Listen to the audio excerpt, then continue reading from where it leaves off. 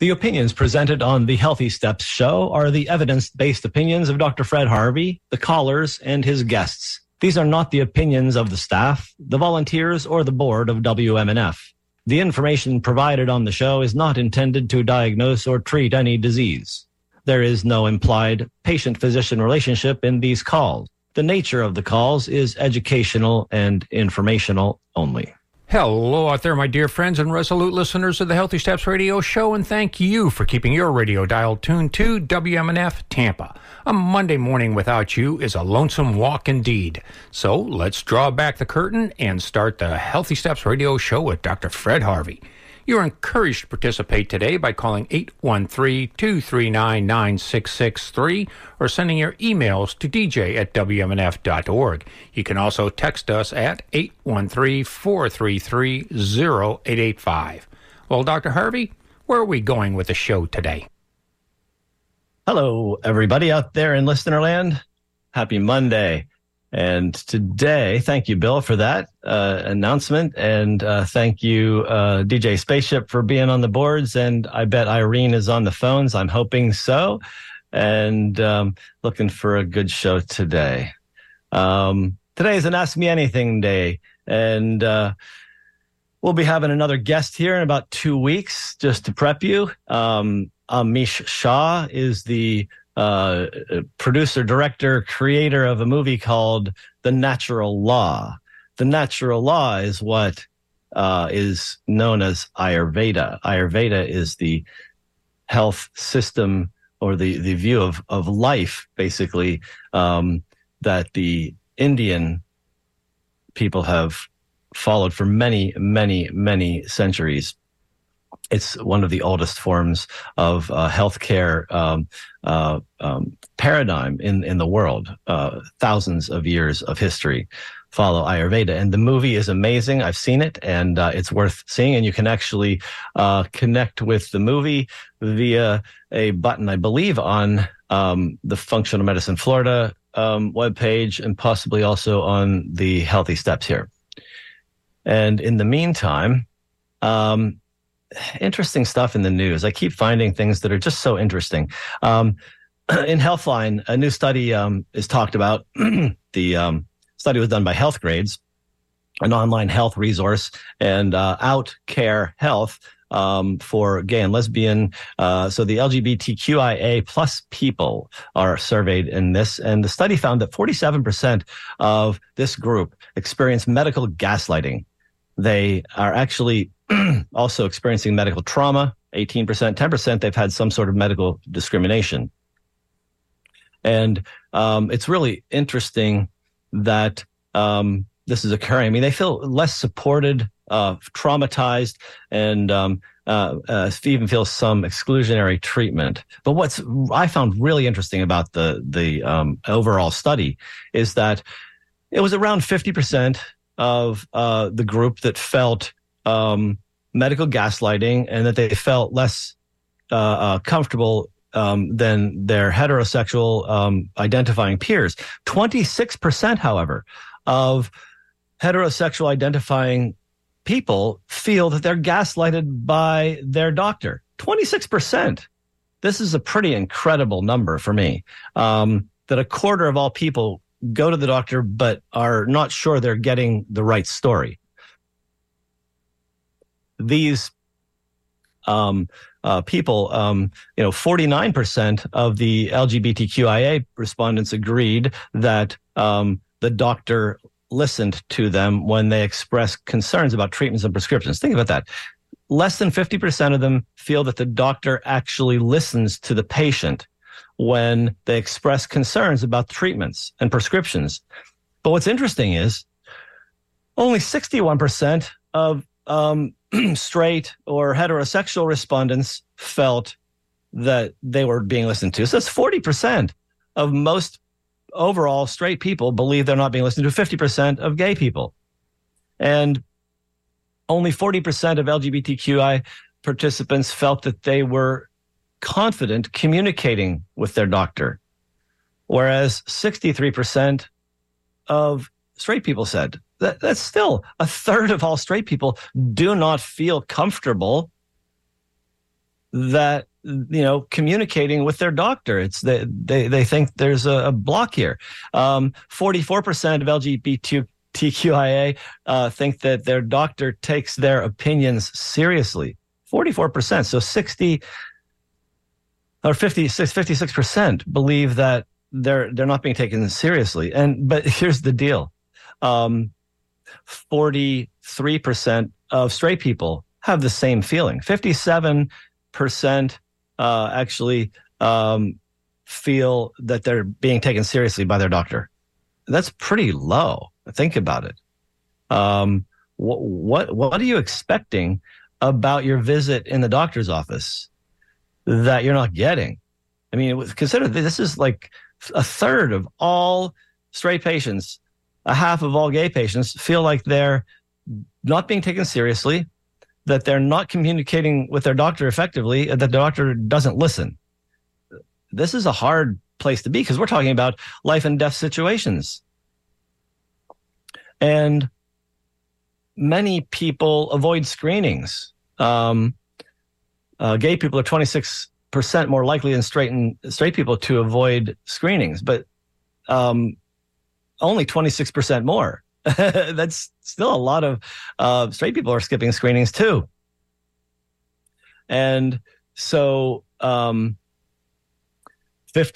of people were told that their symptoms were all in their head, 18% medical trauma. It's really a very serious situation here where, visiting a doctor to get healing ends up being harmful, destabilizing, and deadly because you run away and you avoid treatment because you've been negated. Your concerns are negated about a major health issue. You're not being listened to. You're being dismissed, invalidated.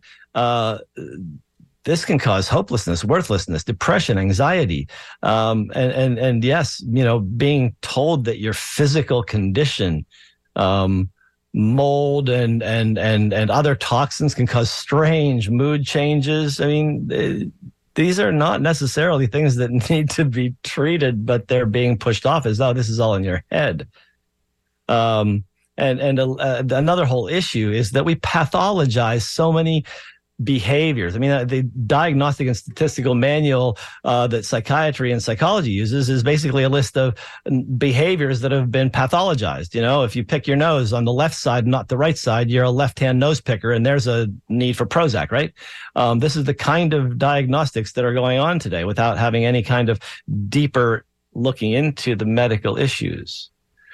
And so, yeah, it's really complex when we go to the doctor. And I feel that everyone should be expecting respect, open-mindedness, candid discussion, ability to understand and discuss nuance when it comes down to treatment, and the ability to accept that a patient may not be interested in a treatment at all, but that's no reason for a practitioner to throw a tantrum, because it's not the practitioner's choice. The practitioner's job is to provide information so the patient can make a valid decision, not to cajole them into a specific treatment because the doctor wants that person to have that treatment.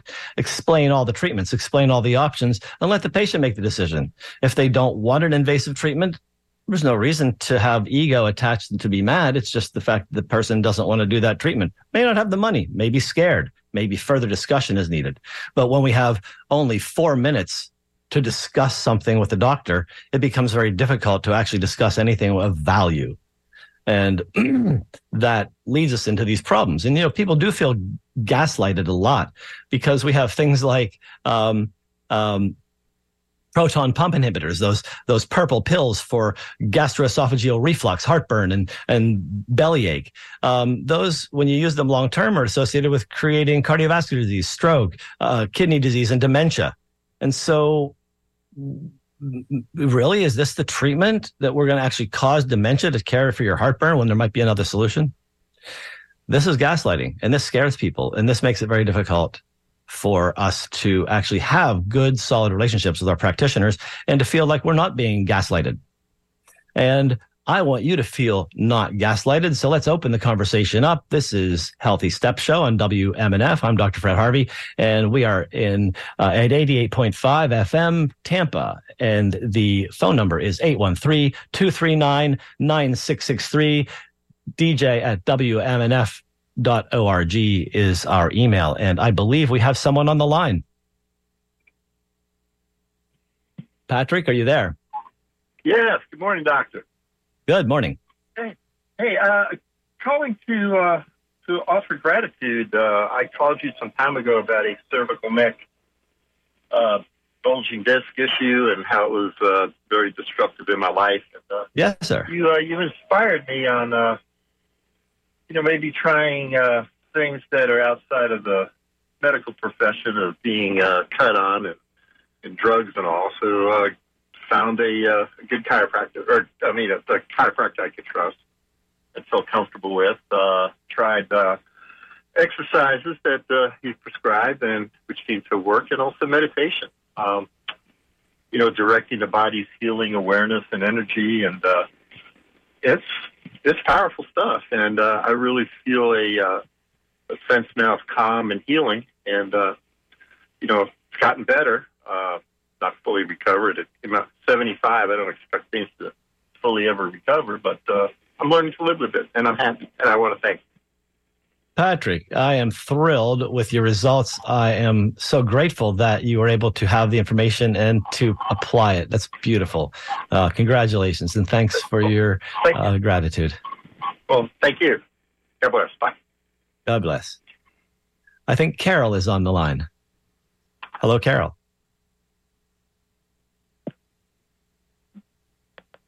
No Carol at the moment? So, other things in the news.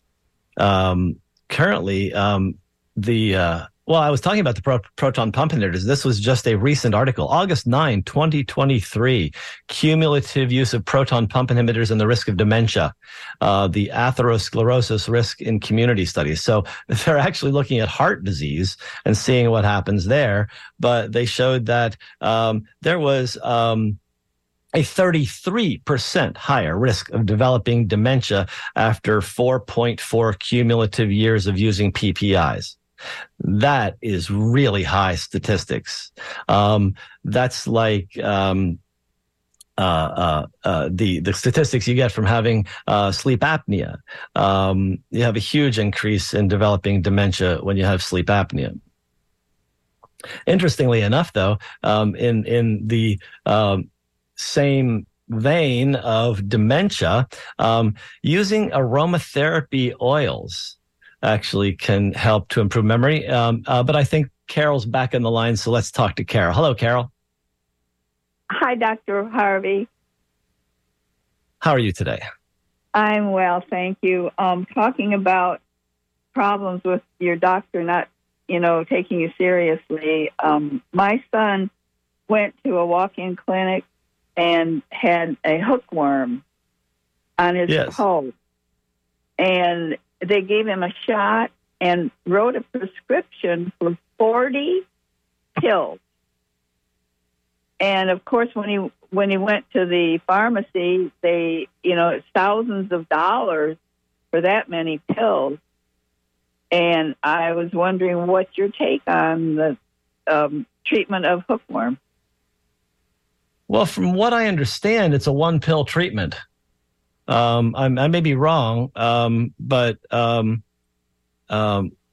think that it's a pretty easy treatment with something called mebendazole or parental pamoate. I think both of those work for it. And parental is like $8 for a box at the pharmacy, generic. And so I don't see why it would be thousands, but maybe it wasn't hookworm? No, well, I think that the diagnosis was correct, but I think the treatment was not. Sounds like it. Pardon? It sounds like that was an incorrect treatment, because the Centers for Disease Control, which does have some decent information when they're not trying to snell us, Anti-helminthic medicines. That's anti-worm medicines, the drugs that get rid of parasitic worms. Mebendazole and albendazole are drugs of choice for hookworms, and infections generally treated for 1 to 3 days. So I'm not sure what they were thinking when they wrote for 40 pills, but that does sound inappropriate.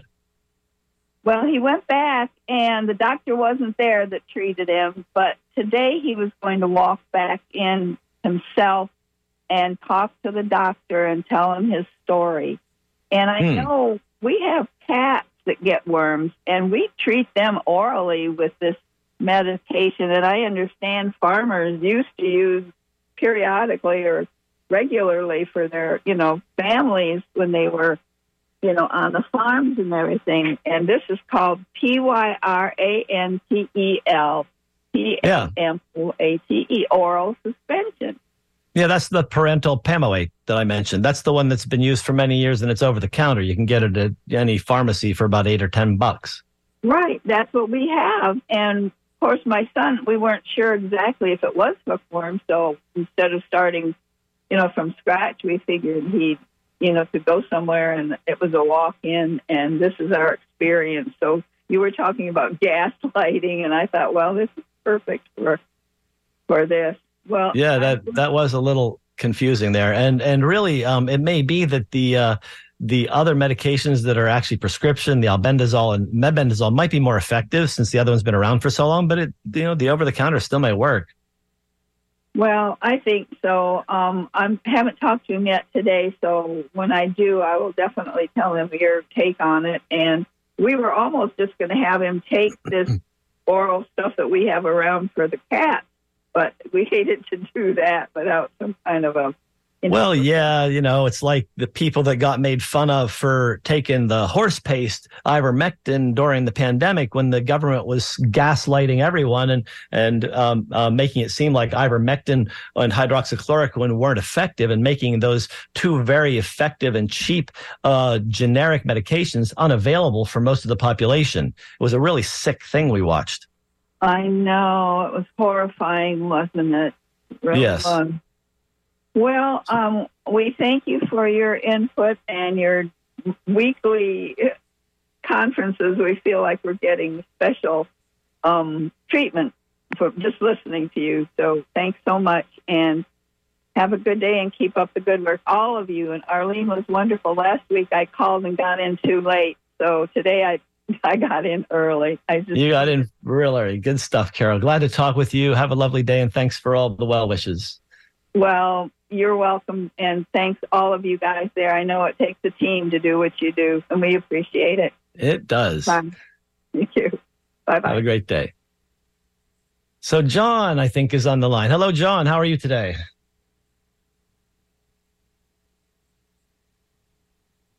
No John today? He slipped off. Well, I do have an email. This is from Nina, and she asked, do people with diverticulitis need to refrain from certain foods? And there is actually a good idea when it comes down to that. I would try to avoid foods that are irritating, foods that have qualities that might irritate the gut. So things that have histamine in. Or that trigger histamine, tomatoes and strawberries, avocados and aged cheeses, sauerkraut and red wine. All these things have histamine, and they may actually cause some stomach problems. And yet there's some cautions about nuts and seeds for diverticulitis. And frankly, I don't really believe that, because I don't think I've ever seen a surgical pathology where they had a seed caught in a diverticulum and they said, there's the cause of this problem. Never. I think what happens is some of the seedy fruits like tomatoes and strawberries are actually histamine triggers, and they may make you feel badly. Peanuts are actually, they can be a histamine trigger. They have lectins and they have mold toxins in them. And so those things can cause problems.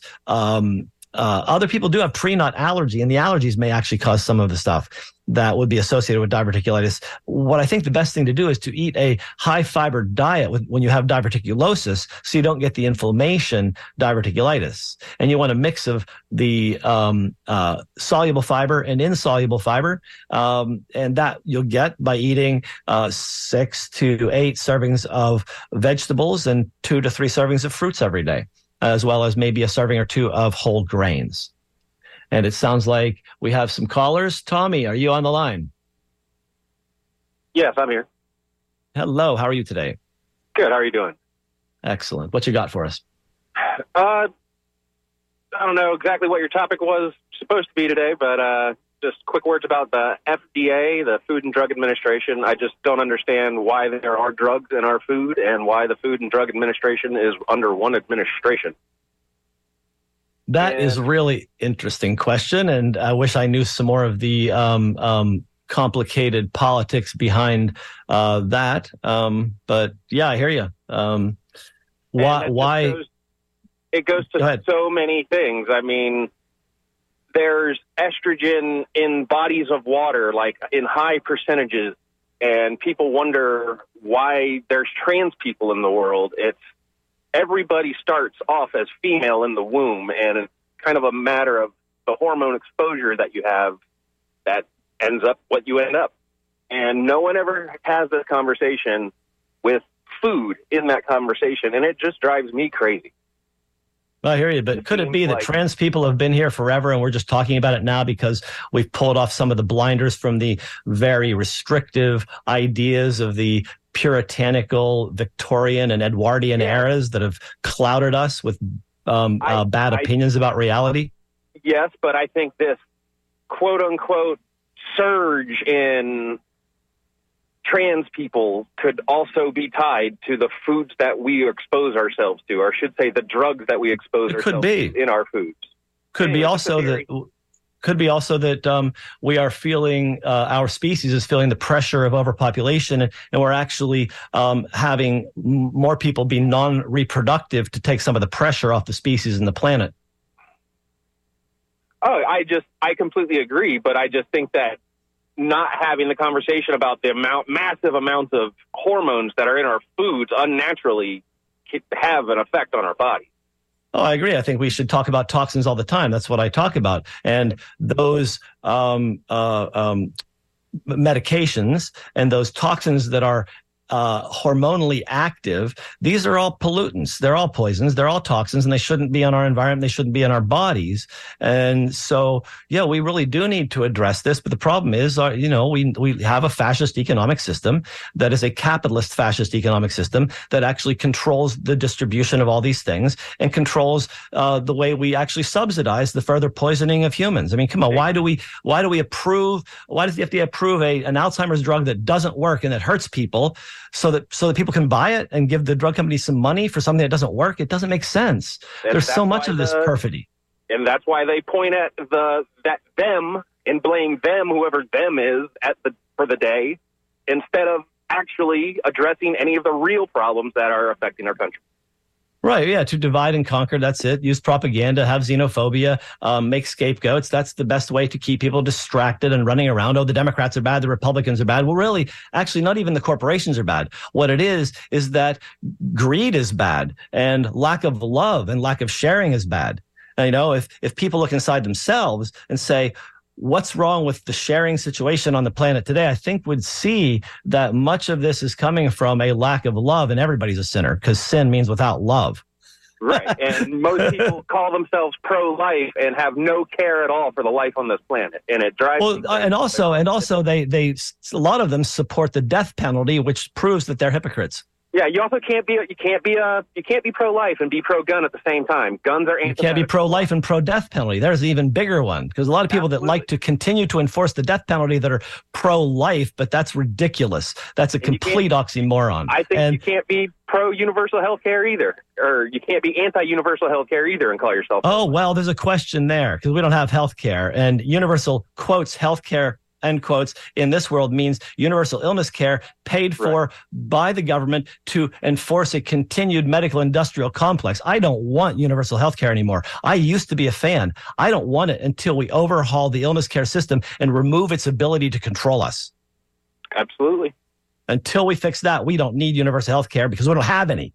And this whole BS about developing universal health care, Obamacare is not that. It's a fascist document that forces humans to buy a corporate product, and then we send our tax dollars to the corporation for profit while they restrict our access. This is sick. This is profit from suffering, and it needs to end. And that's Tommy?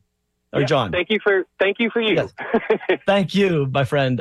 And I want to just identify our station. We are on WMNF 88.5 Tampa. This is the Healthy Step Show with Dr. Fred Harvey. And this is really a nice, engaging show today. The phone number to call is 813-239-9663. And you can call email the DJ at WMNF.org.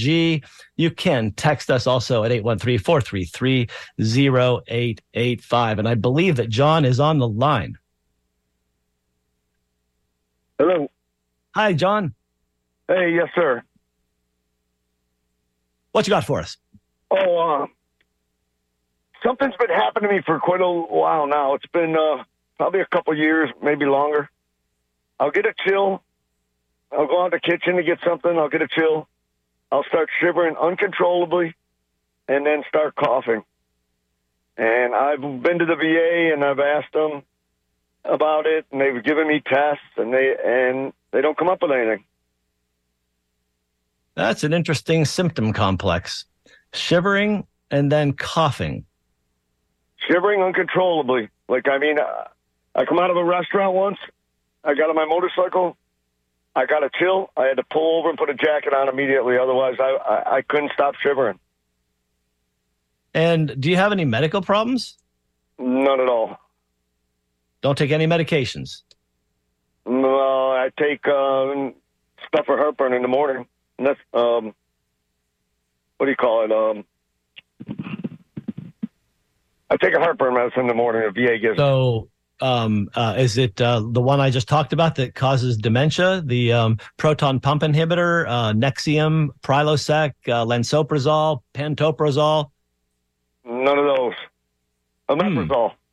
Omeprazole. There you go. Yeah, that's one of those PPIs. Long-term use of that is heart attack, dementia, stroke, cancer, all kinds of good things. Really? Addressing heartburn in a different way may actually help you. You go and actually heartburn, like eating the wrong food. And by that food, you get rid of the heartburn and not need the proton pump inhibitor. Don't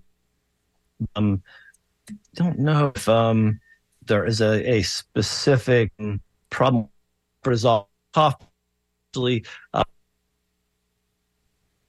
Cough can be I'm only getting every other word of yours, Doc. The actual reflux. So maybe there's something that you have.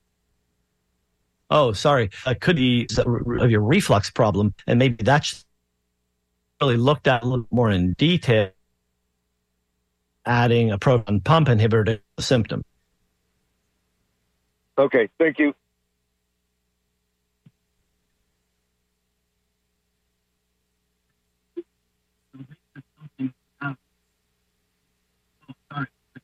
Recording stopped. Something.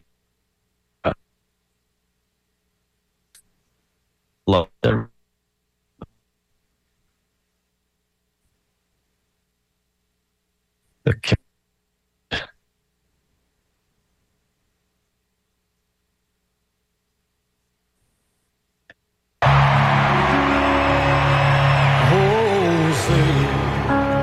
Can you see by the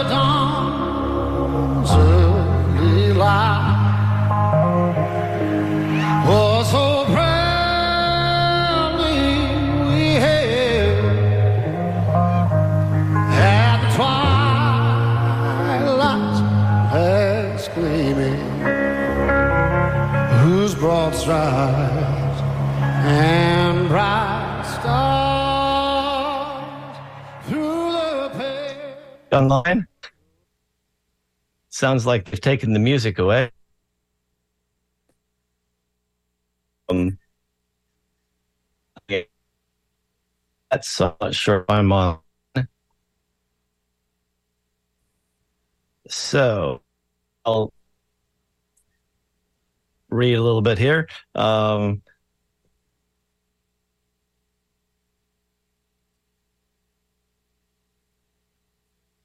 Recording stopped.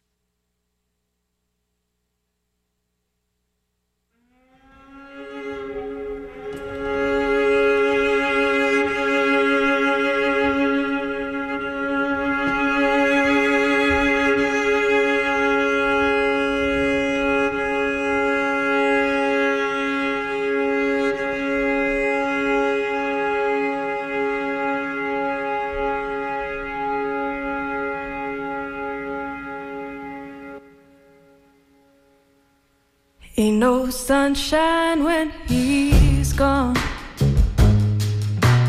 It's not warm when he's away. There ain't no sunshine when he's gone, and he's always gone too long. Anytime he goes away, wonder this time where I think I'm back on. That was interesting. My computer program rebooted several times. And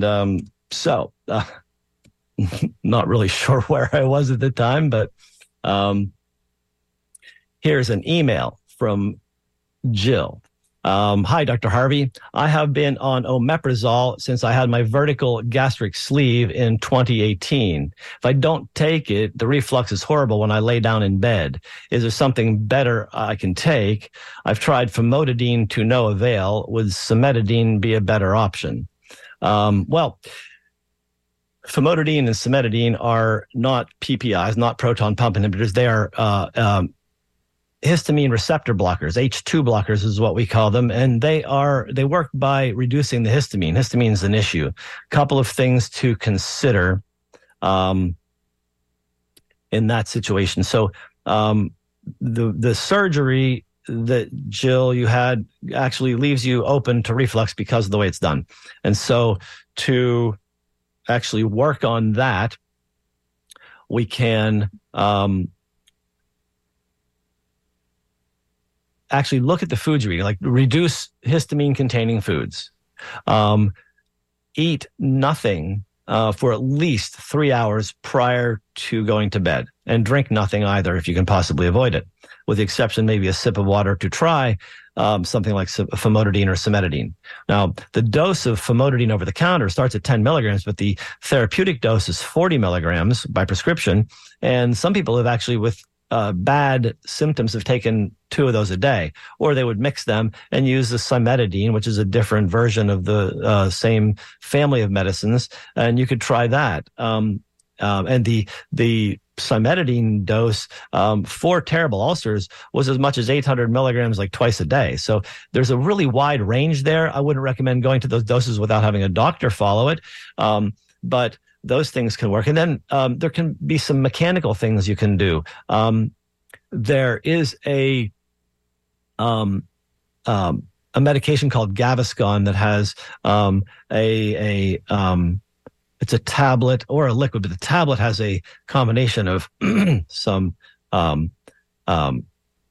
agar, I think. It's an algae kind of a sticky kind of thing that makes kind of a gelatin kind of barrier, and it's mixed with an antacid. And when you take that, it actually kind of rises to the top and sits at the top of your stomach, so that if anything tries to get up through, there's a bit of a barrier there. So you can look for Gaviscon, but I don't like it as much as some, because it does contain some aluminum. And there may be some better ways to do that, looking for the individual ingredients in the Gaviscon. Those things may help, and may help keep you away from that. So let's see. I think Peter is on the line. Good morning, Doc. Good morning, Peter.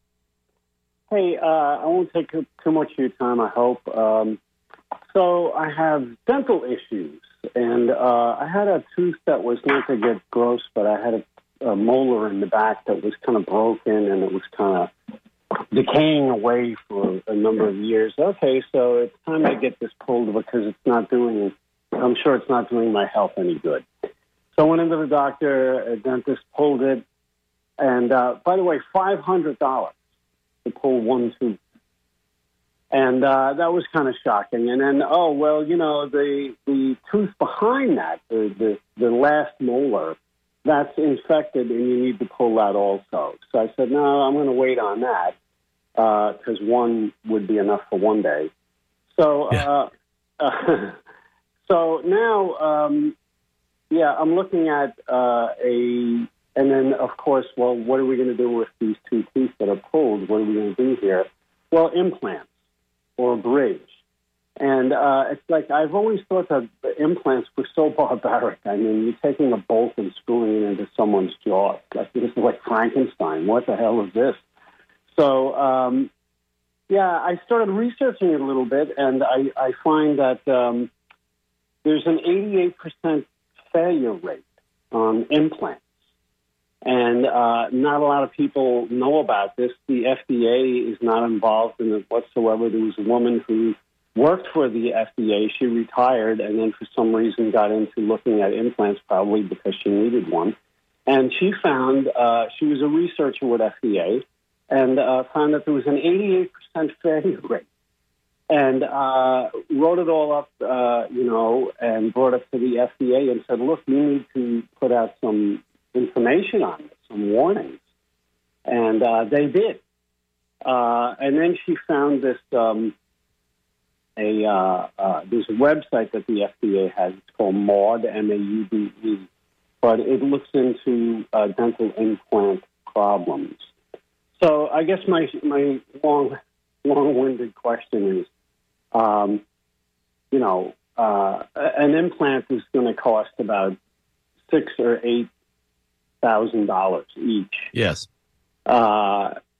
And I'm thinking, well, okay, I was in Thailand years ago, and I had an abscess pop up, and it was like, wow, so I happened to be in Bangkok, and it's internationally known as, great dental and great medical. I went to a dental hospital there. It was a 12-story building. That's all they did was dental. And it was a 2-day process. They were extremely cautious, surgical-like everywhere. It was $27 to have a tooth pulled and a cavity filled. $27.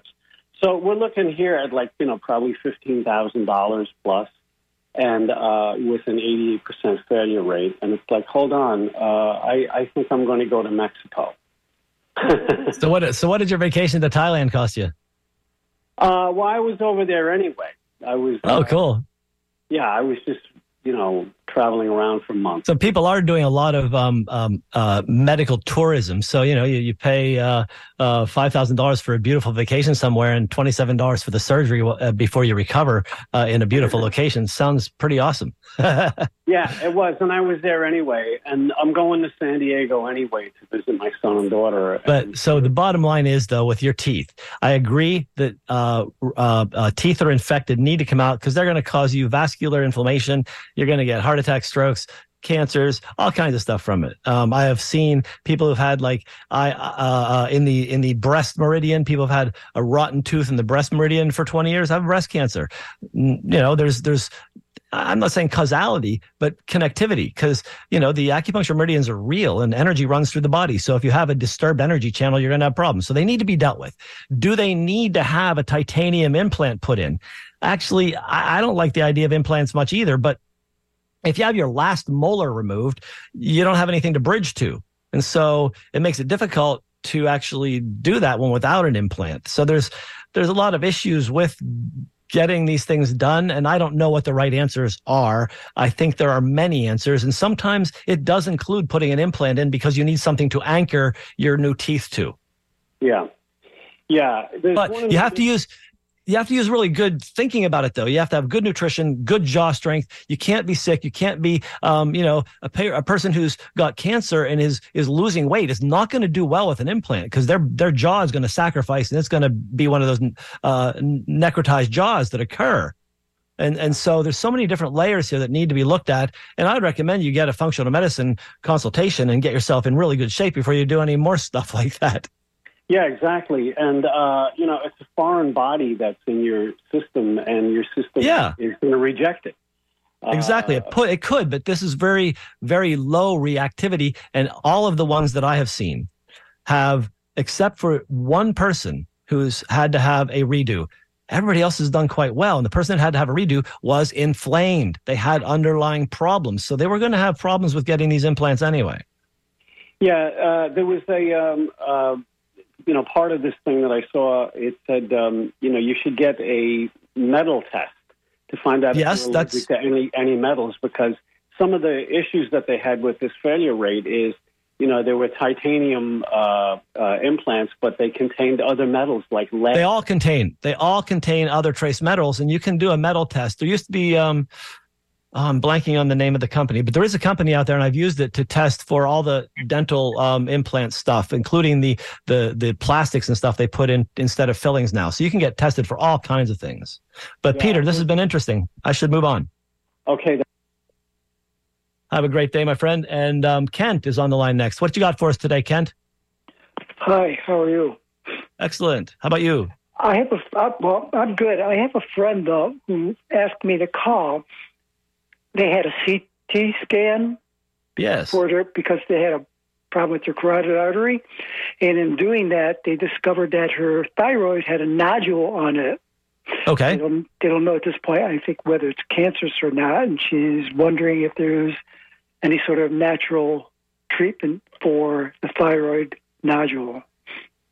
Well, actually, thyroid nodules, isolated thyroid nodules, are more likely to be cancer, but not likely. It's relatively rare cancer, but there are more and more of them since we've had Chernobyl and Fukushima. The world has been blanketed with radioactive iodine and cesium, and so we're seeing a lot of new thyroid and parathyroid tumors. I think many more than we used to in the past.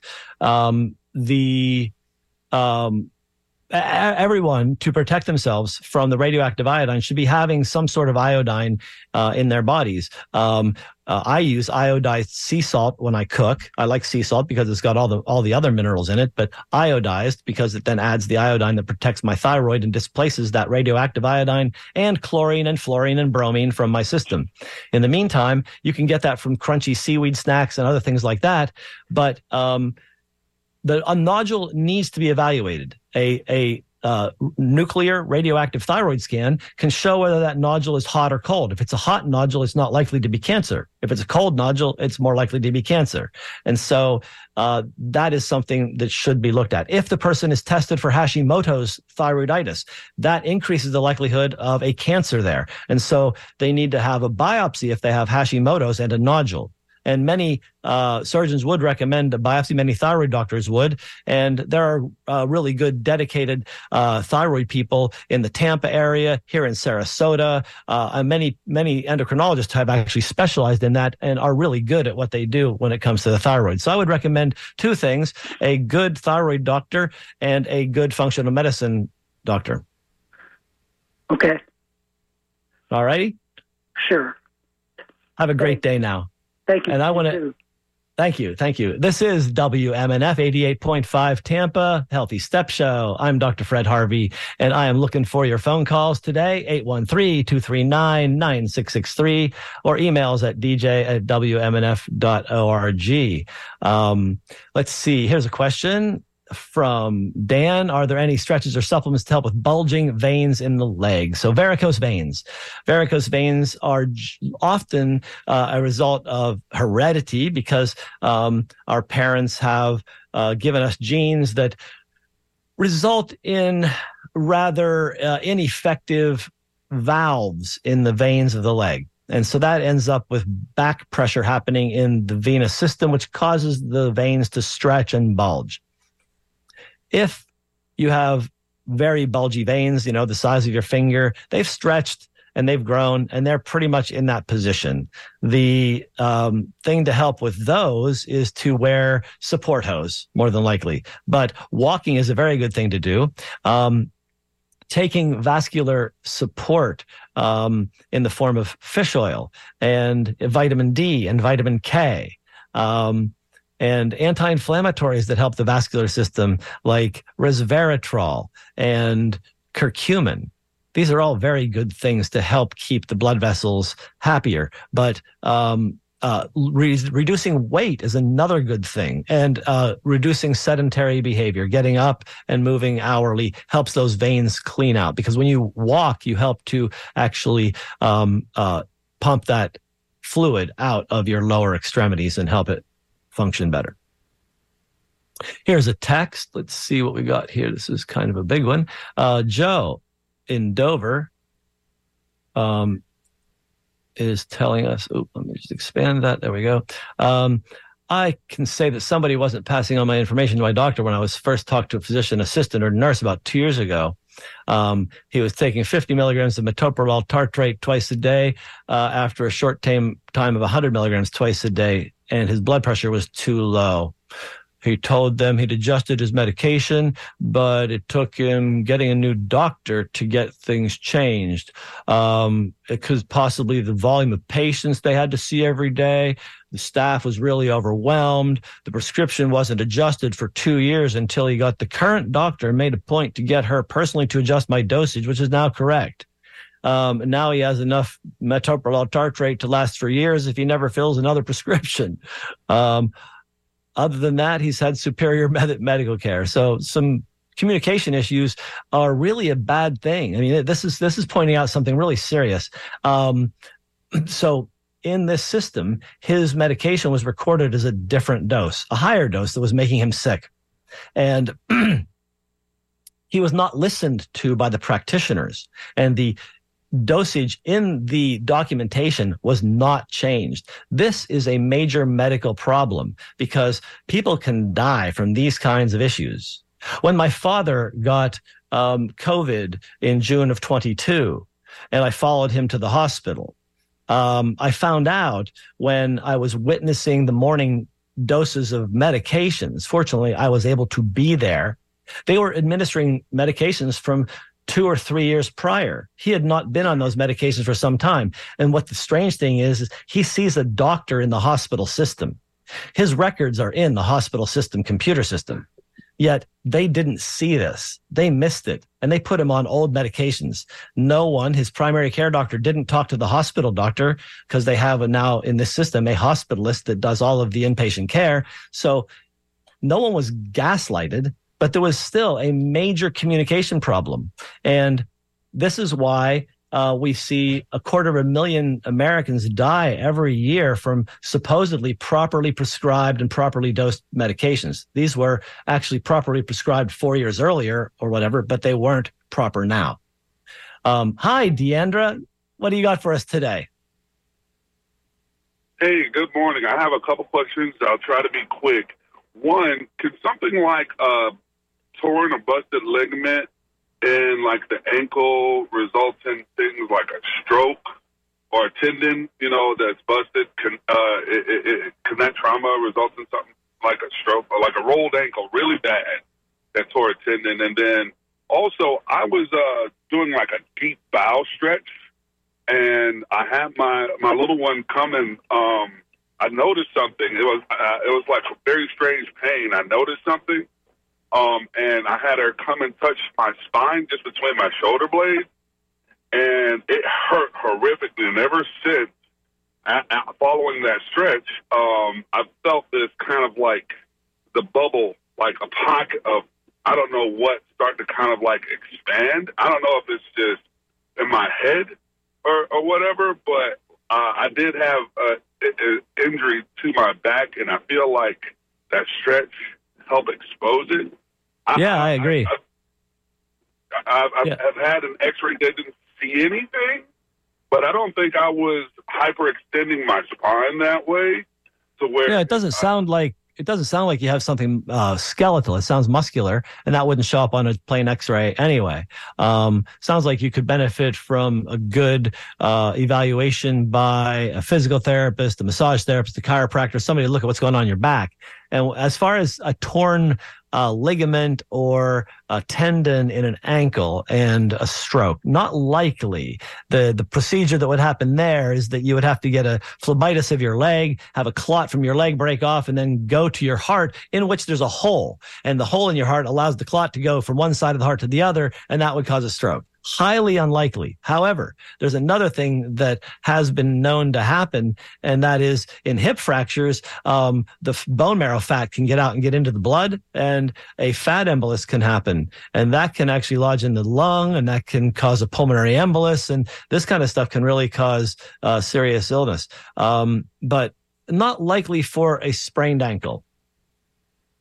Oh, well, yeah, I think it's beyond spraying, and it just seemed to coincide with a lot of deterioration to my health. It happened like 10 years ago, and nobody sees that either. Nobody can see that either. So, well, sometimes when you trigger inflammation like that, now with severe inflammation, that will cause echoes in the body forever until you actually deal with the inflammation triggering and calm that back down.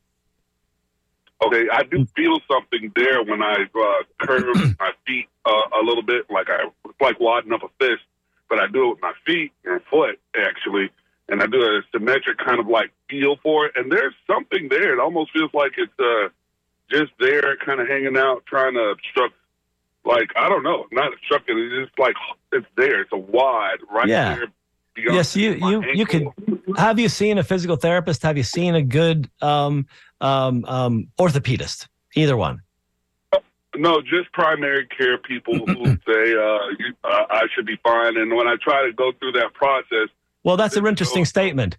You should be fine. What a great statement. You're not, though. So what are they going to do about it? Since you should be, but you're not, they're not giving help. Time to find a specialist. I would go see a physical therapist and let them look at your body and then go from there. If they think you need an orthopedist, I would go to see an orthopedic surgeon, but it doesn't sound like you need surgery. It sounds like you need body work. Muscle activation technique personal trainers are also good. Look up muscle activation techniques online and see if you can find a local practitioner. I know there's about 6 of them in Tampa. All right. Hey, well, thank you so much. 6. There are a lot more people in Tampa now, though. Yes. I get in. Okay, DeAndre, have a great day. Nancy, we have 30 seconds, so I don't think I can get to you today. I'm pretty sorry about that. I'm just going to do a couple quick emails. How can I get off levothyroxine, Randy asks. He has hypothyroid. He had one part of his thyroid removed in 2009. They say he has hypothyroidism. He probably does. Randy, you probably do have hypothyroidism because you've had part of your thyroid gland removed. However, with good support of the other half, you may not need the medication, but you need somebody to coach you through this. So you need a functional medicine doctor. Check out Functional Medicine Florida for more information on functional medicine, or go to the Institute for Functional Medicine.org, because we have lots of information for you on actually supporting thyroid function. It's really easy to do and really helps to stay focused that way on your health. We're down to the wire here. So I just want to remind you that 2 weeks, we're going to have an interview guest, Amish Shah. We're going to talk about Ayurvedic medicine, Ayurvedic health, about his movie called The Natural Law. Check out our website here, the landing page for Healthy Step Show. There should be a button there to click to go to see Amish, because we're going to talk with him, and there'll be one on Functional Medicine Florida website too. So I look forward to talking with all you again. Thank you, DJ Spaceship, for running the boards. Thank you, Eileen, I believe, who's been on the phones. And thank you all WMNF staff and all my lovely listeners. Let's do this again next week. It's going to be another Ask Me Anything show, and I look forward to chatting with all of you. Have an excellent week. Stay healthy and take at least one little healthy step every day to make your life more functional. Ciao.